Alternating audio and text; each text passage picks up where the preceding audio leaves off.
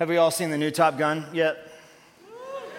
Yeah, it's really good, really good. I started thinking about Top Gun this week because the current one, Maverick, is part 2. And part 2 is fantastic. You don't always know for sure, like sequels, part 2s, they don't always work out to be so great, but this one is fantastic. Part 2, Top Gun. And today is part 2. Part 2 of a message I started last week. So we're yet to see if this one's going to be, kind of live up, but I'll let you know, or you let me know, I guess, at the end. And I was thinking it's the end of the series. We're kind of landing the plane, Top Gun plane. I left my mustache for my wife. She loves it. And so, Top Gun was on my mind. You guys don't seem to care. Anyway, so what do you doubt? What do you doubt? We all doubt something, maybe even someone. I doubt that my kids are ever going to do what I actually asked them to do the first time I asked them to do it. I doubt that completely.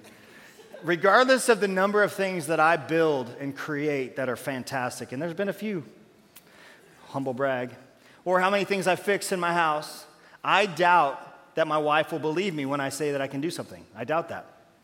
You might doubt your friend. Your friend might have said, hey, come with me to church. It's totally different. You might actually enjoy yourself, and you're still wondering, were my doubts founded or not? You don't know, and I get it. You don't know yet. We all wonder, and we question things. We have some doubts about stuff, and really we all have some doubts and some questions, and we wonder about God as well. And we all wonder and doubt and question through a very specific frame of reference.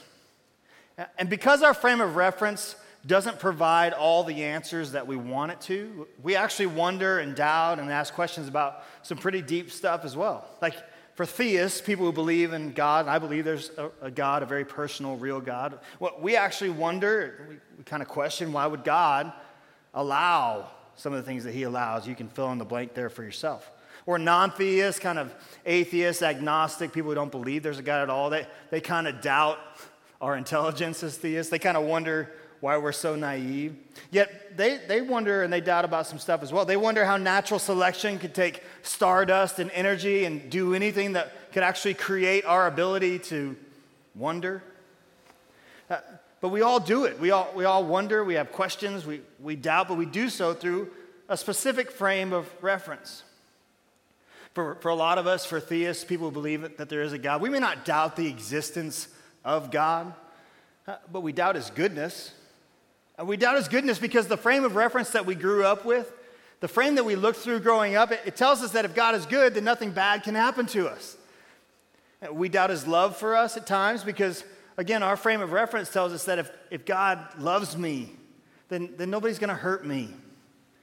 We might doubt his provision for us because God is our provider. God's going to provide everything we need. Everything's just going to work out the way it's supposed to, and yet our marriage is falling apart, and we just lost our business, and everything seems to be crashing down around us. And so really our doubt and our questions, they're birthed out of the way that we view and we interpret and we experience life. And subsequently, the way we view and interpret and experience God. And sometimes they just don't seem to add up. And we don't understand. And we begin to doubt things that we don't understand. And for you, maybe, based on the frame that you're looking at things through, based on your frame of reference, the God that you thought you knew, you no longer understand. Maybe you no longer believe in. Well, Christians, we actually believe something. We believe that since kind of the beginning of this whole thing. We believe that God sent someone to stand on this side of the frame as our reference. So that in spite of all the things that we do or don't know, or in spite of the things that we wonder about, or all the what about questions, or the concerns that we have, in spite of all the doubt, that we could actually know with certainty what God is like, and that God likes you. I mentioned this a little bit last week, but there's this first century author. We don't know if it was male or female, he or she, we don't really know. But we can know for sure that this person was actually really close to the action. This person was around while all this stuff was going on. And this person wrote a letter, a document. It could have been a sermon. We don't really know. But they wrote it and they sent it to the church. And the church of the day, what we can be for sure about is that the church held it in such high regard that they protected it. They protected it, and they copied it, and they distributed it amongst the followers of Jesus because it meant so much to them. And this author is really trying to reach out to those that are trying to follow Jesus. And he or she is saying, like, hey, you're losing your focus. You're losing your focus. You're taking some old religious frame of reference stuff and you're kind of filtering it into what you're believing and trying to live out right now. You're just losing focus. And the writer says this: fixing our eyes on Jesus, the pioneer and perfecter of our faith. And I know it seems weird to jump into the middle of a sentence. It is kind of weird, but this half of this sentence carries so much power with it. This half of this sentence shows us that as Christians, as followers of Jesus, that our frame of reference is not built around a theology or this intellectual assent or this idea of a God. It's not built around a philosophy. It's not even built around a belief system. But it's built on a person. Jesus is the founder. Jesus, the originator, the guy that started faith. Jesus, the finisher, the perfecter, the end. He is all we need. Our faith begins and ends with Jesus.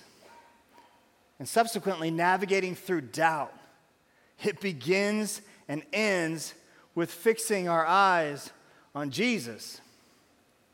And so today I want to do my best to kind of talk to two different audiences if I can. The first one is this. I want to talk to people that had to leave. People that had a faith at one point, at least they'd say they had a faith at one point. Maybe they grew up in a family that went to church. But as they grew up, as their knowledge grew, as they experienced more and they learned more, that they realized it wasn't for them and they had to leave. Or those of you in the room who right now are kind of reaching for the door handle. I mean, your wife doesn't know. Your mom doesn't know. I mean, she thinks you're in. She thinks you're in for good. Your kids, they don't know either because you're still playing the game. You're still chugging along because you want to make sure that they're good. And so you don't want to stir anything up. But, I mean, your hand is on the doorknob ready to walk out. And I'm always kind of fascinated by stories of deconversion, people who believed at one point but no longer believe. And I'm sad about them, but I am fascinated by the fact that the reasons they've chosen to deconvert or to walk away rarely have anything to do with Jesus. Rarely have anything to do with the author and the perfecter. And they always have something to do with the window panes through which they see, interpret, and experience their life and their view of God. And their experience doesn't add up to the version of faith that they were raised on. You know, for them, maybe it was in childhood. Maybe it was in childhood that they started a faith with Jesus. I don't know how to draw a child. Let's put a hat on him. Maybe it was then, right? Like, as you grew up, you were going to church with your family, and you were learning more about what it meant to follow Jesus, maybe a little bit. Maybe you were just learning Bible stories, I don't know. And your dad who would sit with you and read those stories and tell you about Jonah and the whale, and he was with you as you were kind of growing in your faith, that daddy's gone. He left. And your parents, they're not even together anymore. And maybe your mom who sat by your bedside and prayed with you when you were young and helped you know what it meant to have a relationship with Jesus. Maybe she got sick and she's not here anymore. And these seeds, early on, these seeds were placed in your heart and maybe they're growing. Or for some of you, maybe it was school. Maybe you went to school and graduate school or your bachelor's degree, and when you got there, the things you learned, they just didn't add up. They didn't add up to what you thought you knew, and you had ideas of what you thought everything was, and the frame with which you looked through it made sense to you until you saw this, and you're like, that doesn't make sense to me. I don't understand. That doesn't add up. Or for some of you, maybe it was your church experience. Maybe the church you grew up in, it was heartless. There was very little grace. It was very legalistic. They tried to get you to be something or do something that they weren't even really trying to do themselves.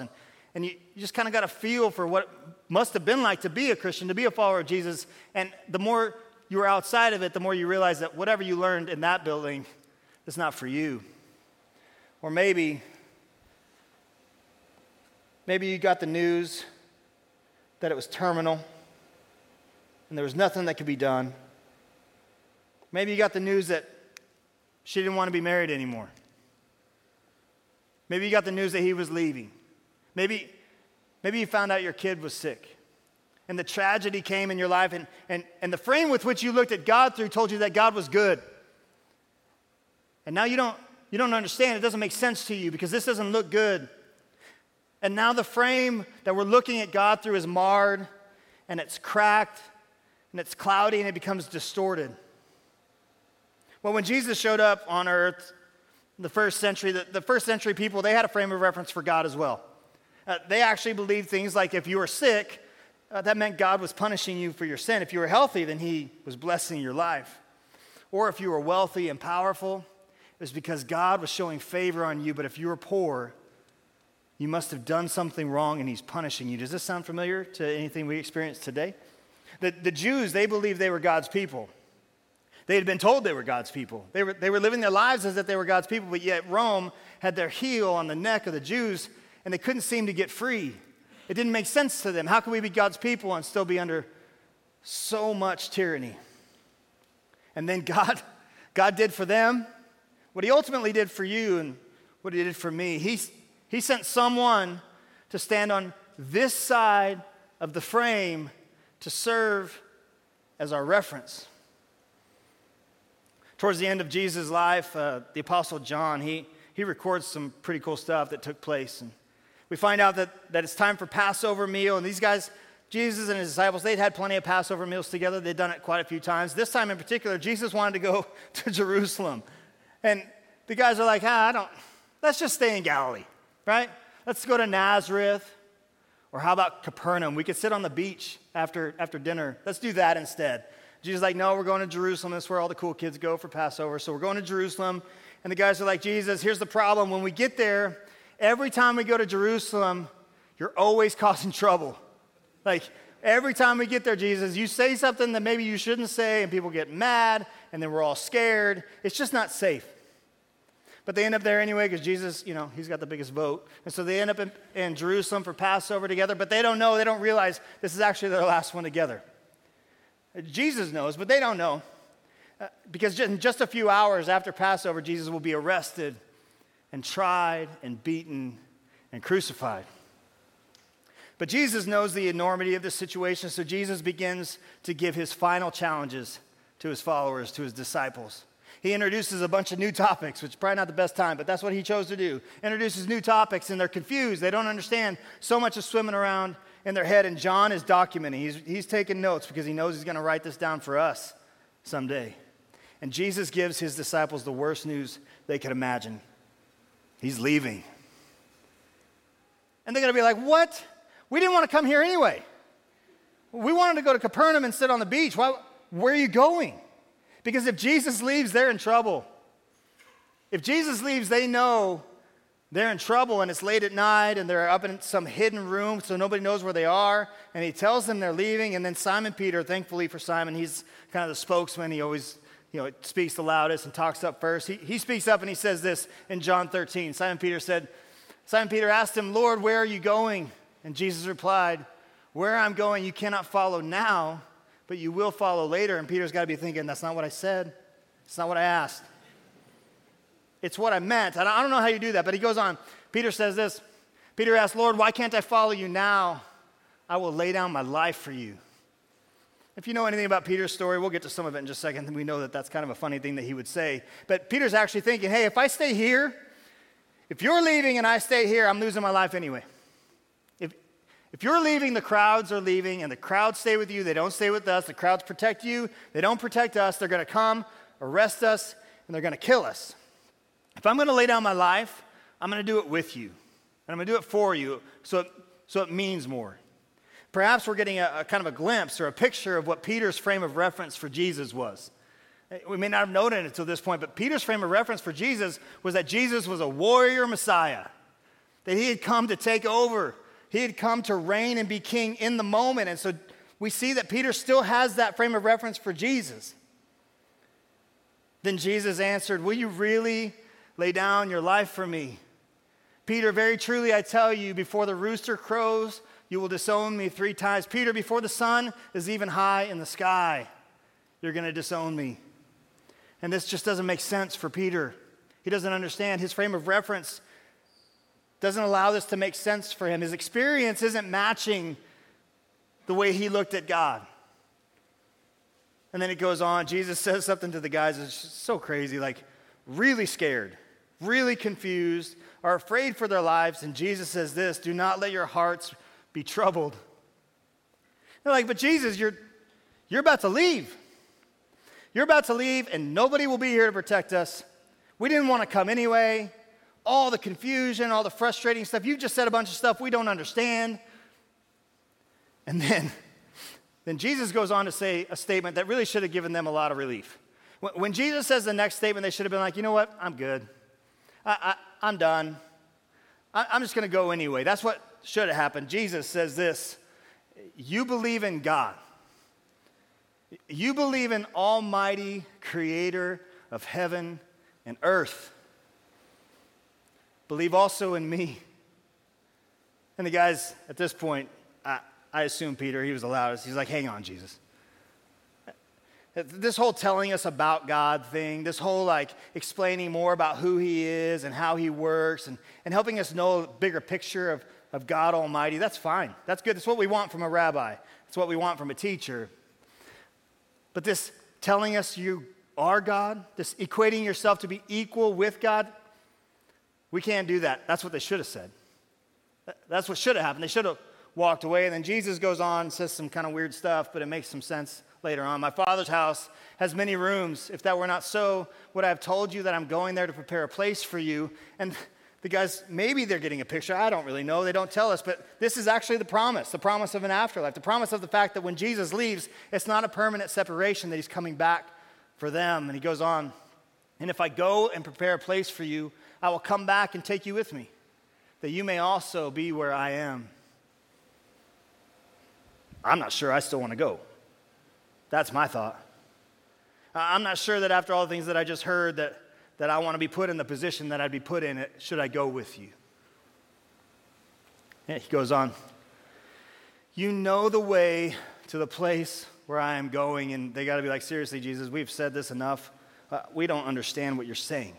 We don't know what you're talking about. And then Thomas, we talked about Thomas in the first week, right? Doubting Thomas. He got this really unfortunate nickname for one thing that he asked for, and really he was filled with faith. Thomas is the one that says this. We read it the first week. Thomas said to him, Lord, we don't know where you're going, so how can we know the way? Jesus' next statement is famous. But unfortunately, it's famous out of context. If you're not a follower of Jesus, if you've never been a follower of Jesus, Jesus' next statement might be one of the reasons why. If you once were, if you had a childlike faith, or you had a faith when you were younger, but you've decided to walk away, the next statement might be why. If you're in the room or watching online today and you're reaching for the door and you don't know if you can keep doing this might be why. This statement was used to exclude people, to stiff-arm people. But in context, it's Jesus trying to say that he doesn't want to keep anybody out. Jesus makes the case that I've come to this side of the frame because your Heavenly Father wants everybody in. It's Jesus saying your Heavenly Father wants everyone to know him. That's why I'm here. And Jesus answered, I am the way and the truth and the life, and no one comes to the Father except through me. God, Jesus is saying, guys, it's not out there somewhere. It's not out there. You don't have to try and figure it out. You don't have to try and look through distorted frames and window panes that are cracked and try and figure out what's on the other side. You don't have to work past the things you do or don't know. You don't have to work past pain or the things that you learned as a kid. I am right here in front of you, and I am the truth. I'm more truth than you've ever known. I am eternal life. Not eternal life someday on the other side of this frame. I'm eternal life today. You can experience it today. And then because he's Jesus, he goes off and makes another equate himself with God statement again. Probably makes it uncomfortable in the room again. It says this, if you really know me, you will know my Father as well. From now on, you do know him and have seen him. And again, the guy's got to be like, no, we don't. We don't understand what you're saying. Take a break. Sermon over here, other random stuff I want to say over here. So there's this fun fact. There's this thing, it's actually a science. It's called textual criticism. Textual criticism is actually a science of determining whether an account of a document, of an ancient document, is actually authentic or trustworthy. It sounds like a really boring science, but this idea is really cool when you overlay it with the text, when you overlay it with the Gospels, because one of the criterion for textual criticism is the criterion of embarrassment. The criterion of embarrassment says this, that any account that would be embarrassing to the author is presumed to be true because it is highly unlikely that any author would invent an embarrassing story or account about themselves. And so this is why we know this is true. This is why we know that these documents were actually written by people who were there. Because they weren't written hundreds of years later like you may have been taught in graduate school. Because hundreds of years later, these guys were saints. They were the pillars of the Christian church, which had spread across the entire world. Nobody writes an embarrassing account about Peter when Peter is the rock that the church is built on. So the reason that we can have some faith or understanding or belief that these documents are real, that they really happened, the reason they present themselves as clueless and confused is because they were clueless and confused. And it really happened. Textual criticism. Any questions? Cool. We'll move on. Okay, verse 8. Philip says this. Philip said, Lord, show us the Father, and that will be enough for us. He's just saying, help me to see. Help me to see, because when I look through this frame, I don't understand anymore. Help me to see in spite of my upbringing. Help me to see clearly in spite of my insecurities and my own sin and my own shame. And then Jesus, he asked Philip this question. Jesus answered, don't you know me? Don't you know me, Philip, even after I have been among you for such a long time? Philip, will you look at me? Philip, will you pay attention to what you've seen? Anyone who has seen me has seen the Father. Philip, your heavenly Father wants you to see. Your heavenly Father wants you to see, and that's why I'm here. What he says next is the issue. If you're outside the faith, if you've walked away and you're trying to decide if you want to come back in, if you've never been a part of the faith and you're wondering, do I have to sacrifice my entire brain just to even be a part of this thing? If you're leaning towards the door and you're wondering, how am I going to tell my wife? How am I going to tell my parents? How am I going to let my kids know that I'm done with this whole thing? This is the crux of the whole thing. Jesus says this, believe me. Believe me. This is the issue. Everything else is secondary. Believe me, this is where clarity comes from. Believe me when I say that I am in the Father and the Father is in me. And this next line is so fabulous. This next line they didn't tell you about. Nobody ever told you about this line. You probably don't even know this line's in there unless you've read the New Testament and studied it and paid more attention than most people. And most folks actually miss what's coming next. And it may be the reason why you felt like you had to go. It may be one of the reasons why you felt like you had to walk out the door. It may be one of the reasons why you're reaching for the door handle today. And you just didn't even know this was in there. He's not asking you. He didn't ask them to engage in blind, mindless faith. He says this, or at least believe on the evidence of the works themselves. See, if you grew up in an era, graduate school, bachelor's degree, whatever, where they were teaching the idea that there wasn't ever really a historical Jesus, you need to know that's been completely debunked. There's virtually zero first century scholars outside of the Christian faith that deny the fact that there was a historical Jesus. They all believe he was here.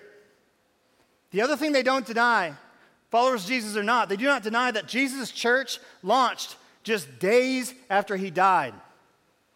Even the most liberal scholars, even the ones who want so badly for this to not be true, they at least know or believe that the church started within months to a year after Jesus died.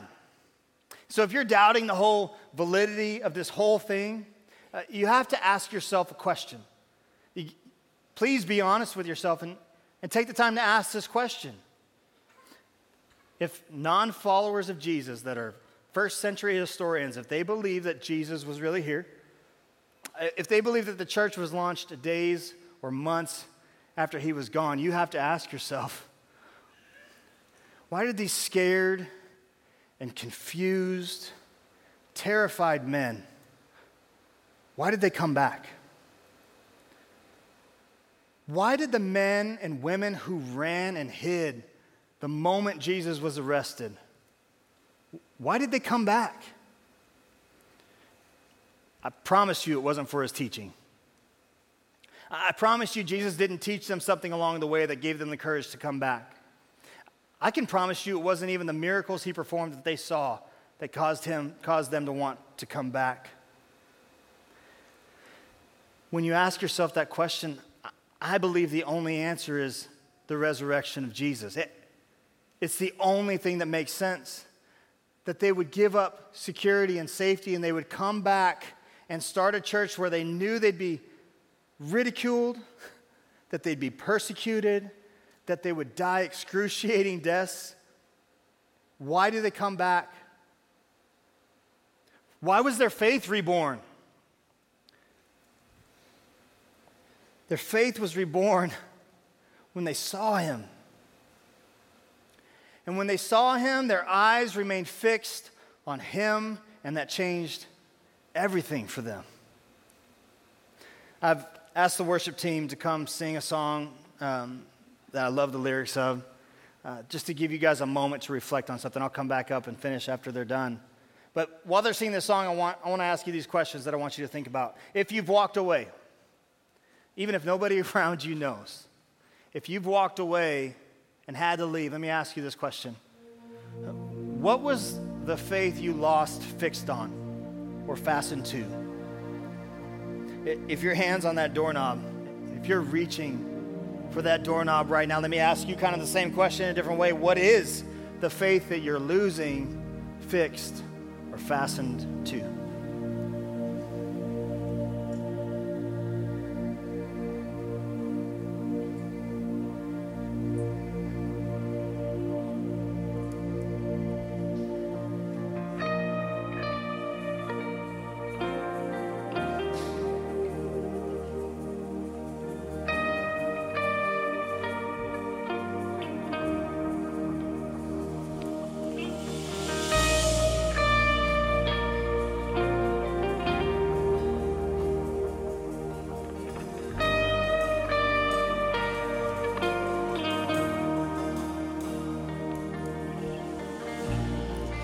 Though I walk through the valley of the shadow of death, though darkness surrounds me, I will not fear, no. I will not fear.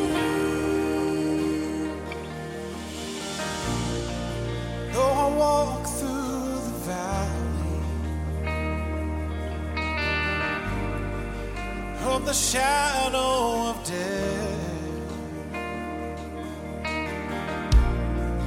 though darkness surrounds me,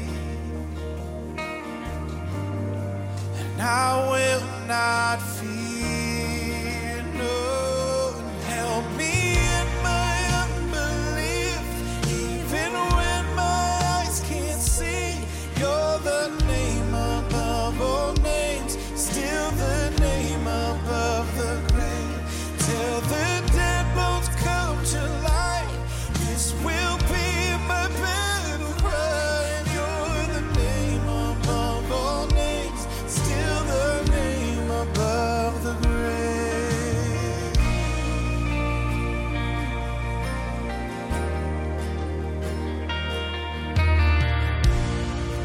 When I'm crushed by the doubting, there's a war in my head. Though chaos surrounds me,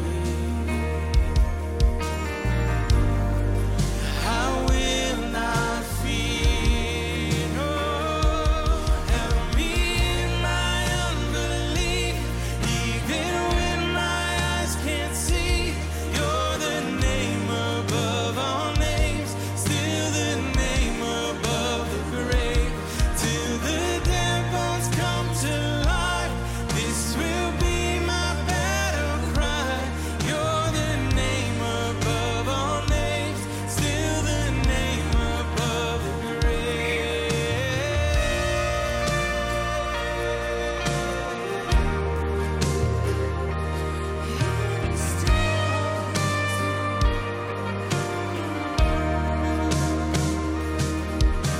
Still I'll praise you, still I'll praise you, still I'll praise the name of Jesus. Still I'll praise you, still I'll praise you, still I'll praise the name of Jesus. Still I'll praise you, still I'll praise you, still I'll praise the name of Jesus. Still I'll praise you, still I'll praise you, still I'll praise your name. Help me in my unbelief, even when my eyes can't see. You're the name above all names, still the name above the grave.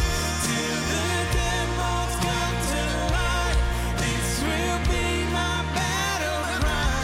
You're the name above all names, still the name above the grave. Help me in my unbelief, even when my eyes can't see. You're the name above all names, still the name above the grave. Till the dead bones come to life, this will be my battle cry. You're the name above all names, still the name above the grave.